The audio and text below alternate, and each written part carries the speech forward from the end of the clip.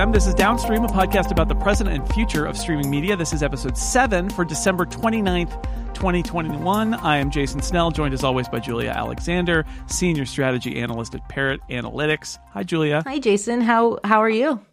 I'm doing great. Hope you had a good holiday. We recorded this before the holiday. Pretend that you had a good holiday, good Christmas. It was I'm so much food. It was great. Oh, isn't it always? And it's almost New Year's. We are recording a bonus episode and taking the time off, but we had some letters left around that we wanted to read, and we didn't get to them last time. So we're going to get to them now, and then we'll be back with a full-on episode in a fortnight. Here's letter number 1. This is from Woody. Woody says, my wife and I are big fans of Bob's Burgers, a show well known for its holiday episodes, so timely.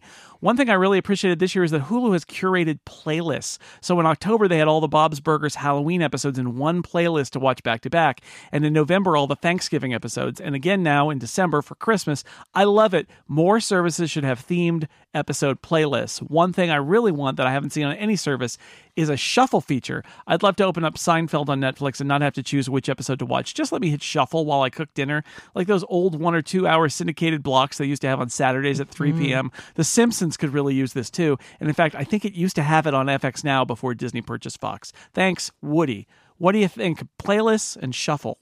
This is something I have requested personally with like any executive I've talked to for my own ADHD mind. Because I agree with you. Like Netflix brought in the shuffle feature, but it just kind of shuffles to the first episode of like a new show or a movie. It doesn't actually give you the ability to shuffle within a show like Seinfeld, which is a perfect example. Law and Order is another one that I would just love to shuffle. I don't want to think about it. And the other thing I want with aside from a playlist is the ability to see what my friends are watching, so I can kind of see like, oh, that's interesting, kind of like what Spotify does. And I don't know why they haven't instituted it yet. You know, there's like all these really cool features streaming services could employ, like the idea of HBO Max introducing bumps again for their programming with like, which is what they used to do on Adult Swim.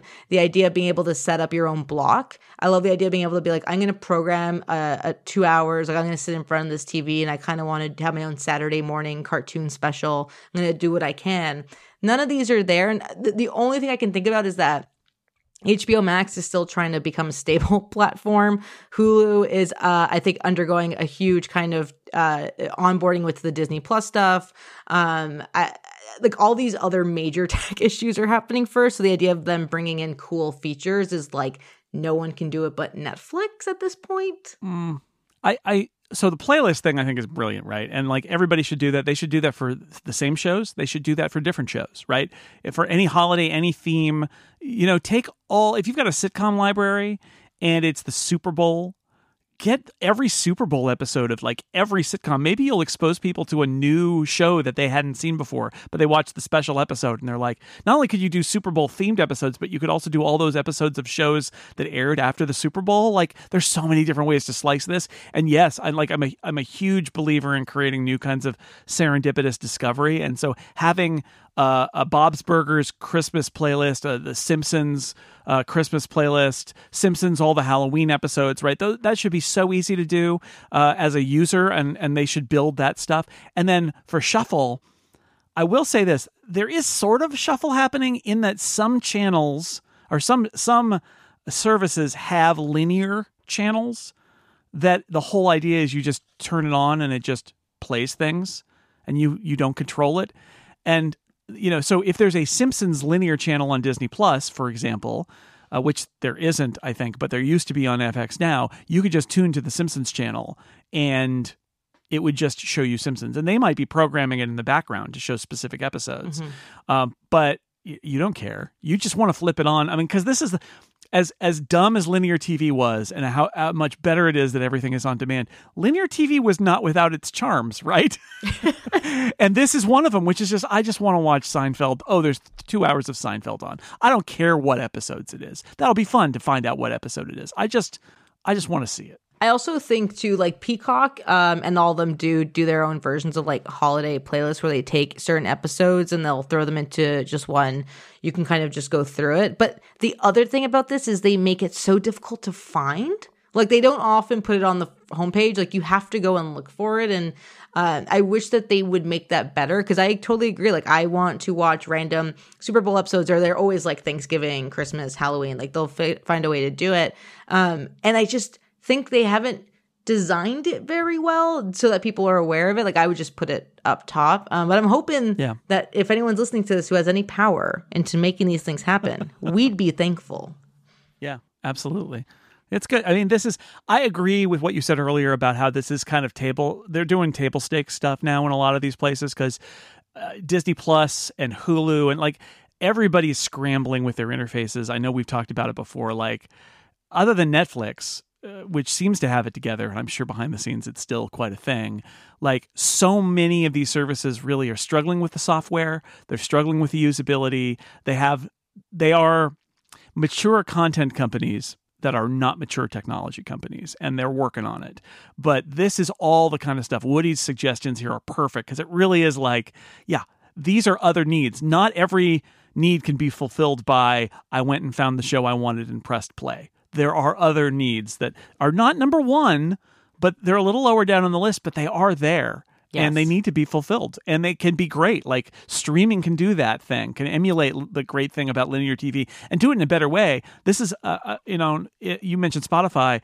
One of the great things about some of these playlists is, like, unlike linear TV, you can do things like, if you get to an episode you don't like, you just press next episode. I know. And you can't do that listening to the radio. If you don't like a song, you can't press next song, but on Spotify you can.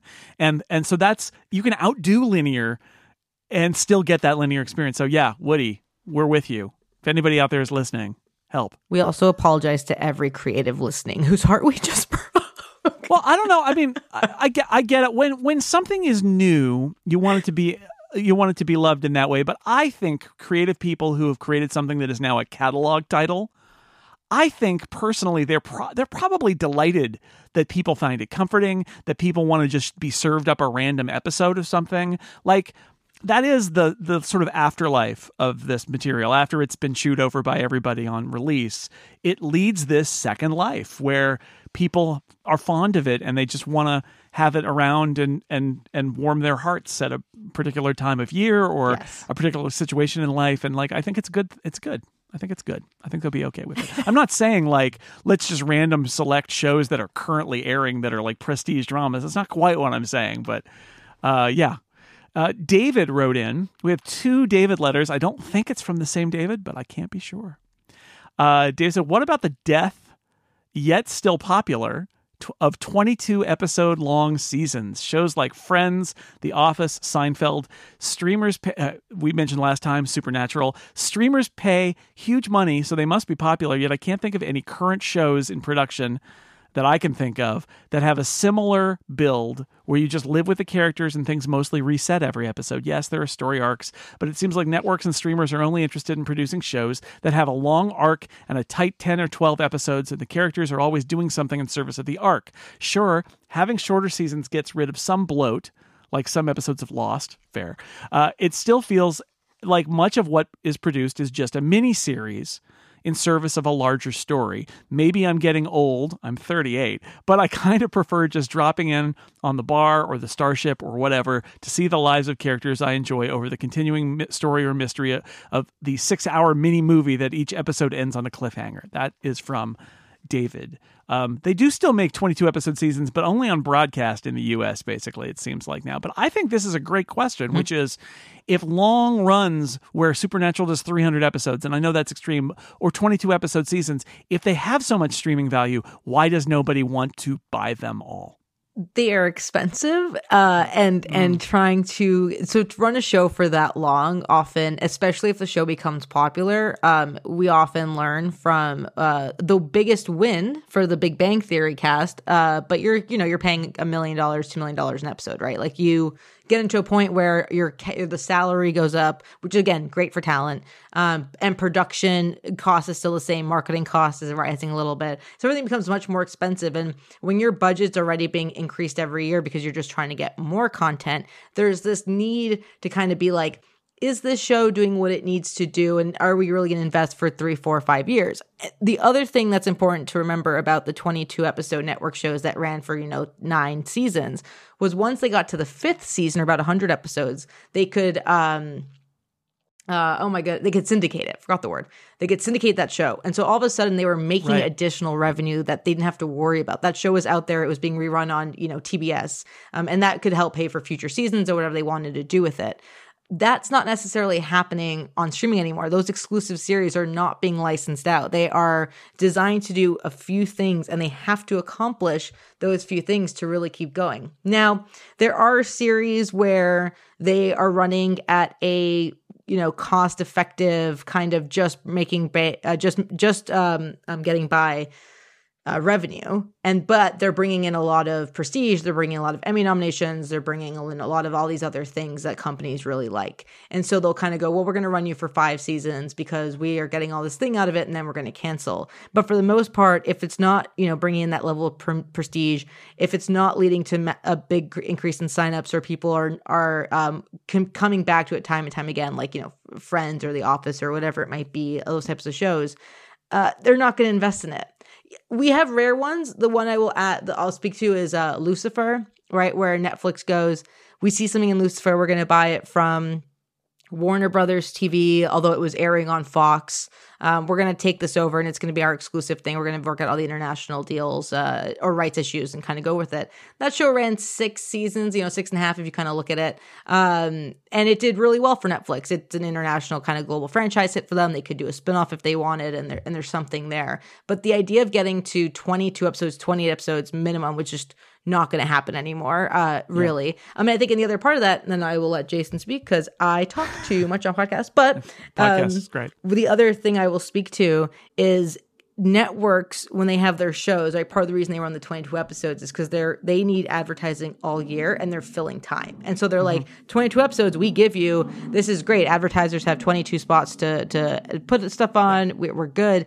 And it fills our time slots. Streaming doesn't have that. They don't need that. They don't have this is where our advertisers are coming at 7 p.m., 8 p.m. on a Thursday. So they can kind of go, well, we don't have to worry about that, and we'd rather pay for less and ideally better quality in a very short time frame, see how that goes, then pay for 22, 24 episodes up front. I guess what I would say first off is that I do wonder if the pendulum will swing back a little bit, because as David points out, having volume can be a benefit of streaming. And I do wonder if some of what's going on now, and we mentioned last time about like Greg Berlanti's shows for CW, and then making kind of more expensive, shorter run versions of those shows for HBO Max, if the pendulum might swing the other way, and somebody might say, what if you made more episodes for less and we got more volume? This is more of a volume play for us than it is. But it seems unlikely that it's going to swing all the way back that way. I will say a couple of things. Nice trivia point, by the way. Why 22 episodes and previously 24? It's because it used to be that every episode, every TV show would go into reruns. And if you double that number, guess what? You're almost at 52 weeks. Yeah. You literally, it used to be that some shows did 26 episodes so that there would be an episode and a rerun of that episode, and that's how you filled your time slot for the year. So that's why it is the way it is. And then we don't do that anymore. And then the only other point I would make here is that culturally, the reason this isn't going to come back, and the reason that we've all kind of adopted the British TV model, honestly, which was always shorter run of shows, is a talent story, which is a lot of talented people don't want to be weighed down by a year-long, multi-year-long commitment to a project.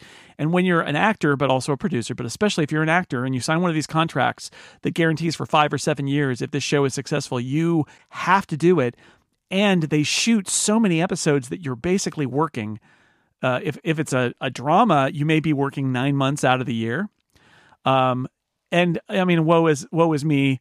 All of us work 12 months out of the year. But the point is, a lot of these actors, especially, and a lot of writers, they work on varied projects. You're on a hit TV show, you want to have time to do a movie. And in Britain, theater was one of the big motivators. Yes. And I think theater plus budgets is one of the reasons why British TV shows were always so small in their runs. But everybody kind of likes it. Like that's the truth of it. Yep. And now that movie and TV talent is mixed together like it didn't used to be, you have people who are super big talents who you can get for your TV show, but you can't get them for 22 episodes a year. That's never going to happen. You can get them for 7. You're like, all right, let's do 7 a year then. And some years you might not even do it. You might do 7 a year for 2 years and then miss a year and then come back for 7 more. And like, that's why I think it's never going to really go back to 22 episode seasons. It's a confluence of all of these things, but the talent likes it. The quality is better. Yeah. And so, and as Julia, you said, it's not, we don't live in a world where you need the filler the way you used to. The filler isn't actually necessary unless you're a linear TV network. Well, and speaking to your very excellent point, I mean, I think there was a reason that everyone tried to buy the first season of True Detective when it was pitched, because it was attached already with Matthew McConaughey and Woody Harrelson. And that was still relatively new. And everyone was like, we can get these guys for one season. Movie stars and that's on it. TV. And that's what made the, for its time especially, that's what made the Kevin Spacey, Robin Wright, House of Cards deal so great. It was like, they're going to get 20 episodes up front. Like, we're going to give them 20 episodes. We're going to pay them $100 million. We're going to do this. And we know they're not going to be there. And so I think, but it's also, when we think about like all these shows that have really long seasons, I think what you're going to see a lot of happen is this will continue on the broadcast side because it makes sense. So you'll have shows like New Girl, which are still relatively newer, How I Met Your Mother, which do get their long seasons. And then they become streaming stuff and you have your options to watch it there. Sure. And there's some streaming stuff that has run long. BoJack Horseman ran 7 seasons, I think, or 6 seasons. And that had a bunch of good episodes. And we may get back to changing it, but I think to Jason's extremely good point, and to echo it, the talent doesn't want it. The companies, the networks don't want it. The studios don't want it. The executives don't want it. I mean, don't get me wrong. The talent loves the show that'll run many seasons because that's a lot of money and it means that the show is doing well. But what they don't want is, I always think about like Patrick Stewart, who, it did make his career and then he went on to do a whole bunch of other things, but he was a stage actor, essentially. He was in a few things. He was in Dune and all that, but like he was an unknown, and he got cast in Star Trek the Next Generation, and it did make his career. It really did. And he went on to have a wonderful career and is back doing streaming Star Trek in short runs now. But for 7 years, he could essentially do nothing but Star Trek, and he could basically only go back to England in the spring during the hiatus for a brief period of time. The people who are on those kinds of shows, it takes over your whole life. The Friends reunion, they talk about how, they were the biggest thing in entertainment, but they also were just and a sitcom's a little different because they only shoot it a couple of days. It's not like some of these dramas where they're out there all the time, but still it's a real grind. And today, the trade-off is, I think about Only Murders in the Building, for example. Like, Steve Martin had never done a TV show. Well, why did he do Only Murders in the Building? Well, one is he had the idea, and they worked on it together, and he with some producers, and they put it all together. But the other reason is, it was, 8 episodes? Yeah. And now they're shooting season 2. Like, that's fine, but he didn't have to commit. Like, Steve Martin was never going to say, yes, I will sign up for a show that might completely control my life for the next 7 years. He was never going to do it, right? But now he didn't have to with Only Murders in the Building. And that is true of literally every big name and even mid-level talent out there. Is like, what if I didn't sign away my life for 7 years? Do you know where the irony now is that is being requested on the film side, right? They're like, hey, you want to join Marvel and do Marvel movies for 9 years? Oh, yeah. But no, there's a whole other conversation to be had about TV. TV is like movies and movies is like TV now. But the other thing where I could see potentially, where I could see long-running shows that are not like unscripted, would be if the streamers, and we don't know if they do other than Peacock, if they wanted to get into procedurals, there's a healthy appetite to run the same type of cop show, like, or legal show or medical drama every single season. But the reason those play out so well on NBC and ABC and CBS is because advertisers love them, and audiences over the age of 45, 50 typically tend to like those shows. And so there's a lot of younger fans who grew up, I grew up with my mom watching Law & Order, so I watch Law & Order. It's probably my most watched show on Hulu without question is Law & Order. And I would watch that as a Hulu exclusive. Like, I would sign up for it. But is there that amount of demand amongst, 25-year-olds, 30-year-olds right now who are signing up? Probably not. But I think if give it some time, I could see procedurals being a thing that gets, 8, 9 seasons running deep. But again, to Jason's point, only if they're with talent who are not super big when they first signed on. Like if we think of SVU, Mariska Hargitay and I forget the man who plays Elliot's name right now, which is Chris Maloney. Chris Maloney. They were not super big actors when they signed on. They became very big because that show. It's hard to, you're taking a bet, you're hoping that pays off without the advertising revenue it's bringing in. But and you mentioned House of Cards. I think that's actually the other example here, which is House of Cards. They bought 20 episodes from Media Rights Capital, and one of my favorite shows, sort of missed by a lot of people because it was on Starz, Counterpart. That was a 20 episode sale, and that does happen. But what they do is they do 2 10-episode seasons. I would say that another scenario where you end up with a big purchase of episodes is something where they feel like it's become successful, and so they want a lot of episodes and they want them now, or there's a reason. Like a good example might be a show with a family where the kids are growing up really fast, where you might order 20 episodes because by the end of it the kids are going to be too old. Something like that, where actually mentioning Patrick Stewart, they're shooting season 2 and season 3 of the Picard show back to back. And so that's a 16, it's not 22, but it's like a 16 episode run. And they're doing that, I think, because of COVID delaying their previous shooting time, and also Patrick Stewart not getting any younger and probably wants to be done with the project. And so they're shooting it back to back. So you might see some outliers like that, but they're outliers. This is the short seasons are here to stay. Right. The upside of it, and because I watched a lot of British TV, especially when I was a kid, the upside of it is everything is more negotiable now because the seasons are so short. So the other thing that British shows did is they would have Christmas specials where they would bring the cast back, and they would have new seasons that were years after the old seasons. And you've started to see that with American TV, and Just Like That is essentially that for Sex and the City. The X-Files did that, like where you bring back a show for a short run, like many years later, maybe, or maybe it's just 2 or 3 years later. They like take a little break and then they come back. And like if Sherlock ever comes back on the BBC, Benedict Cumberbatch, he's a kind of a big star. But would he agree to come back 3 or 4 years after they did Sherlock for another 4 episodes or something like that?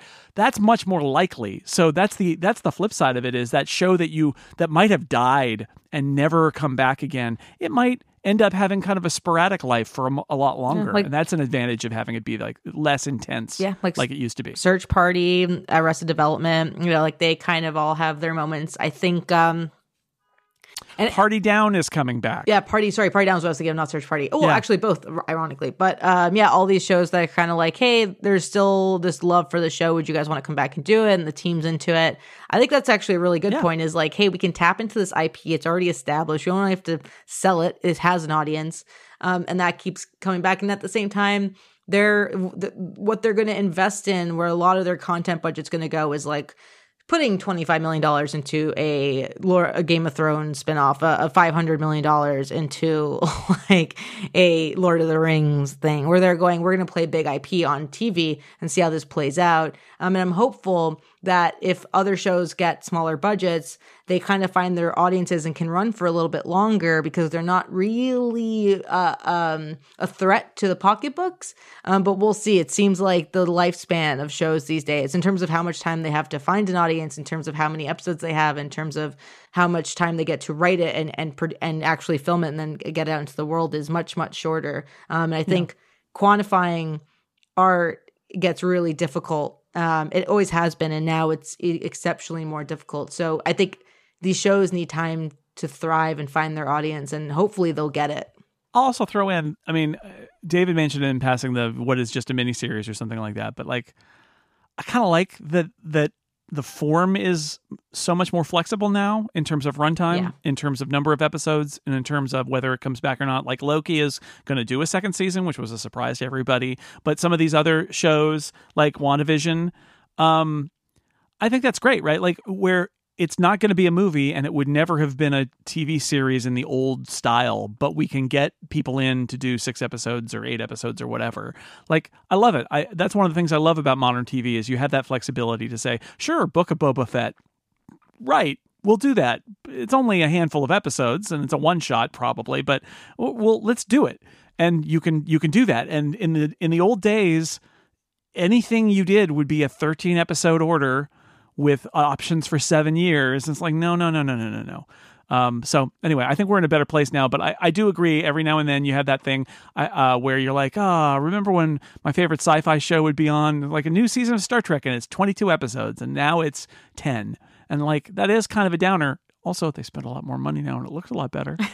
And in the case of Star Trek and Marvel and Star Wars, there's another show coming right behind it, which was also not the case back in the day. So we have one more letter, again from David. Don't know if it's the same David or not. Hi, David. Here's this letter from A. David. I recognize it as someone who still has a significant DVD collection. I may be pining for the good old days. J&R's DVD section in downtown Manhattan was a favorite haunt. Same. But is there any discussion within the streamers about the pros and cons of physical media for shows? As a longtime fan of old TV shows with limited but dedicated fan bases, it saddens me to think some shows will disappear because physical media is no longer culturally a thing, and streamers just disappear it down the memory hole. I mean, I'm not a believer that anything is going down the memory hole because the cost to serve, and I think David had mentioned this in part of the letter I cut out, like the server cost to keep a thing on your service is not particularly great. Like it doesn't weigh down the hard drives to have it there. But I think this is a great letter in the sense of sort of like, what do you think about the idea of essentially owning content, especially on physical media, as we move to a more streaming-oriented world? I have really bad news for you, David, as someone who, again, also loved J&R's DVD section, and as someone who has a lot of physical media. The conversations in a lot of those companies' boardrooms are no longer how can we amplify our revenue, amplify our kind of, and you know, not well, I'll get into this, but not significant revenue anymore, but, you know, amplify it and amplify kind of our brand via DVD. Those conversations are now, so Web3 and NFTs are a thing. NFTs. And how do we get into Web3 and NFTs? Because we want to give fans the ability to collect, and this is where they're collecting. I mean, historically, HBO actually, part of the reason HBO survived a very tumultuous time, which older people who are listening will remember is the AOL Time Warner moment. Part of the reason HBO survived was because HBO's DVD sales that they started doing with like The Sopranos and The Wire and Oz picked up really strongly. Like people who didn't want to buy, subscribe to HBO were buying the DVD box sets, and they were doing it in a sizable amount. And so they started to like lean hardcore into this business. You know, Disney looked at DVDs and then looked at the idea of the Vault, right? Like Bob Chapek, who's the current CEO, like really championed the Vault program, which for non-Disney stands, that's when Disney made something available on DVD and Blu-ray for a very short period of time. Then it went back into a Vault for a number of years, and you could not buy it, you know, outside of like eBay or whatever it might be. You couldn't buy it officially. And so all these programs that were very important to these companies are just changing. They're not going to stop releasing DVDs. Like there's still a market for, just like how we were in the previous episode, we were talking about how cable, there's still a sizable cable audience. And so they're still trying to serve them. But the conversation has shifted in terms of importance from, you know, what do we do with the limited edition box set? How do we do something that collects everything? How do we do a really cool movie? To partnerships with like companies like, Shout Factory or even Criterion, or figuring out like where can we, like Mondo, where can we partner to do something cool for people who want to collect this, be in Walmart for anyone else. And then also though, like our priority is being on the next wave of where things are going to be. So if the next wave is entertainment in the metaverse and whatever that looks like, and Web3 and NFTs, they kind of want to play in that realm. So you'll see a lot of Warner Brother, Disney stuff really getting into it now and going like, we want you guys to collect stuff too. We want you to spend more money and give us money. So we're going to make this available in some way. I will say that I think that most stuff will still get a release on physical media as long as physical media is a thing, just because it's extra money. But you're right, it may be like limited to, you know, limited edition steel books for the, like it'll get more expensive and more elaborate because it's like box sets for for music fans and stuff like that. And I think they'll be out there. There are people who don't have fast internet connections, and there are people who want to own this stuff and put it on a shelf. And sure, but like, will it ever be? It's never going to be anything other than an afterthought. And so if you're really counting on it, you're just going to have to cross your fingers and hope that it's going to be okay. But I don't think, in terms of the memory hole, I'm hopeful that we will have access to most of this stuff either via streaming services or because somebody's got the files somewhere and they put them on some internet site somewhere. Like, that's the truth of it. Is if it's not on streaming, maybe somebody's got it somewhere and you can find it. But yeah, I think what David's getting at here is really the thing. Like, as a fan of like News Radio, right, show that I love from the 90s from NBC, like, that's on DVD, or at least it was on DVD. I'm sure it's out of print, but there are DVDs around that you can get. And it went off streaming, although it's been on in a couple places, at least some of them. But like, that's a good example where, like, well, if that DVD didn't exist, you just couldn't see that show. But in the long run, I'm a believer that every single streaming service from every single entertainment company is going to decide that catalog content has value, even if it's incremental. And what I'm really saying is, everything will be available eventually, because why not? And the bigger question about digital media specifically, which was when I was a reporter at The Verge, it was one of my favorite topics to cover and write about. And now as an analyst, it's kind of one of my favorite questions to ask people, is streaming media is by nature ephemeral, like ethereal, I should say, ephemeral. By nature, it is like there, but it's also not. And I think what we saw happen with a lot of the episodes of sitcoms in particular over the last couple of years that have been deemed like racially insensitive, that have been deemed just, inappropriate now, those right. episodes get wiped. Like, they are just taken off Netflix, yeah. They're taken off Hulu, they are removed from iTunes. And that gets into a conversation where it's like, unless you have the DVD or you've downloaded the episode, you don't have it anymore. Like, it's just not accessible. And that conversation, I think, is much more prevalent than like what, if I want to collect stuff. Because if you want to collect stuff, there's a way to find it always. But for people who don't want to, who don't have I think about it this way. Most people are not buying DVDs and Blu-ray players anymore. The people who are buying PS5s and Xbox One X's are likely buying the ones without the actual like CD-ROM DVD drive. CD-ROM shows my age. The DVD drive. And so they don't actually have anywhere to play a Blu-ray or a DVD. There's nowhere to actually watch it. So for them, the only option, like new MacBooks don't, or MacBooks, like mine doesn't have a DVD drive. And so the only way to do stuff is via streaming or whatever it might be. And if anyone can just remove anything or edit it because that's what they do, like that's the availability and that's the accessibility to it.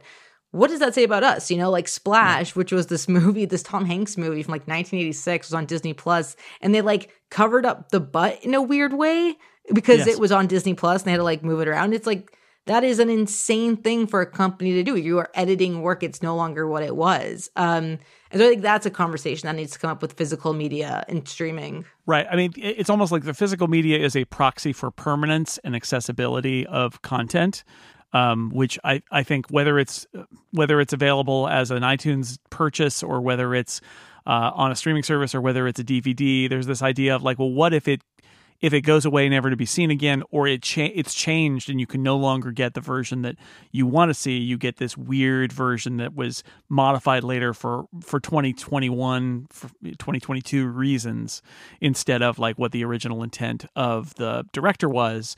I bought all of Community on iTunes, and I have the episode that they deleted. And I find that because I bought it, but you can't buy it now, I think. But because I bought it, I have it. But it's one of those things where that's because they learned the lesson, which is they can't just delete something I bought. So they're going to let me have it, but they're not going to let anyone else ever buy it because they decided that there was something wrong with that episode. By the way, my opinion is that there isn't anything wrong with that episode, but that's a whole other story. But the thing is, it's just gone. Like, will it ever come back? Who decides? Who decides that that's okay to watch, right, or not? And yeah, I think that's a larger problem that we're all going to have to deal with. So thanks a lot, David, I guess is what I'm saying. Thanks a bunch. I'm going to admit something here that's probably not kosher, but I think it's allowed, which is some shows that I like, I will download them. Yep. I pay for the service, but I download the files because I kind of want to have a local copy of the show that I like that doesn't rely on the streamer and the network. Yep.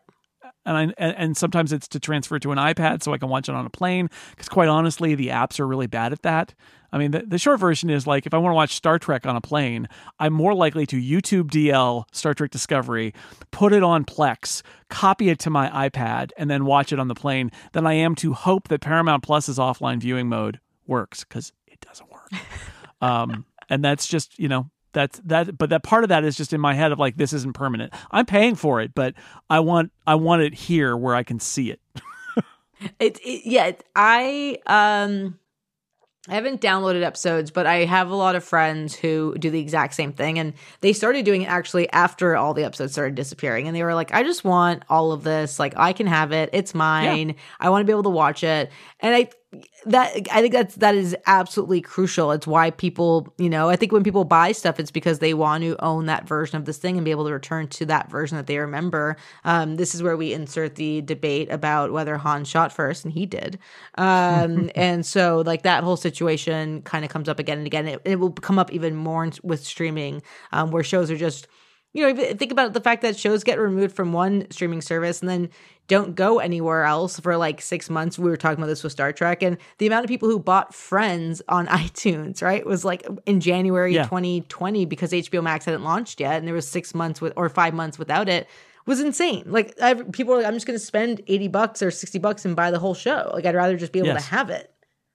Yeah, and those are digital copies, but like I said, I think that that we've realized that they're not going to take those away from you, because that would be really bad. Yeah. But there is the possibility, it has happened before, where things have gotten deleted off of a service and they give you a refund, but you lost your thing. You lost your show that you bought, and what the point was to have it. Yeah. So it's a little bit sketchy to just have the digital version, but it's better than nothing. Mm-hmm.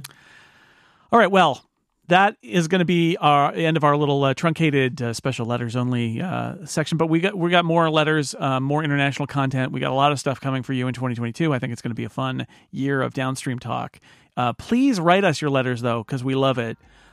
You send an email to downstream@relay.fm, or you can tweet at us at downstreampod, or just go to relay.fm/downstream and click the contact link. We will be taking... oh, no, we won't. This is that. Never mind. I'm going to edit that part. You can find Julia at LoudmouthJulia on Twitter, and of course at parrotanalytics.com. You can find me at jsnell on Twitter and at 6colors.com. And that brings us to the end of the show. Happy New Year to all. Julia, Happy New Year. Happy New Year, everyone. We will talk to you in 2022. See you next year.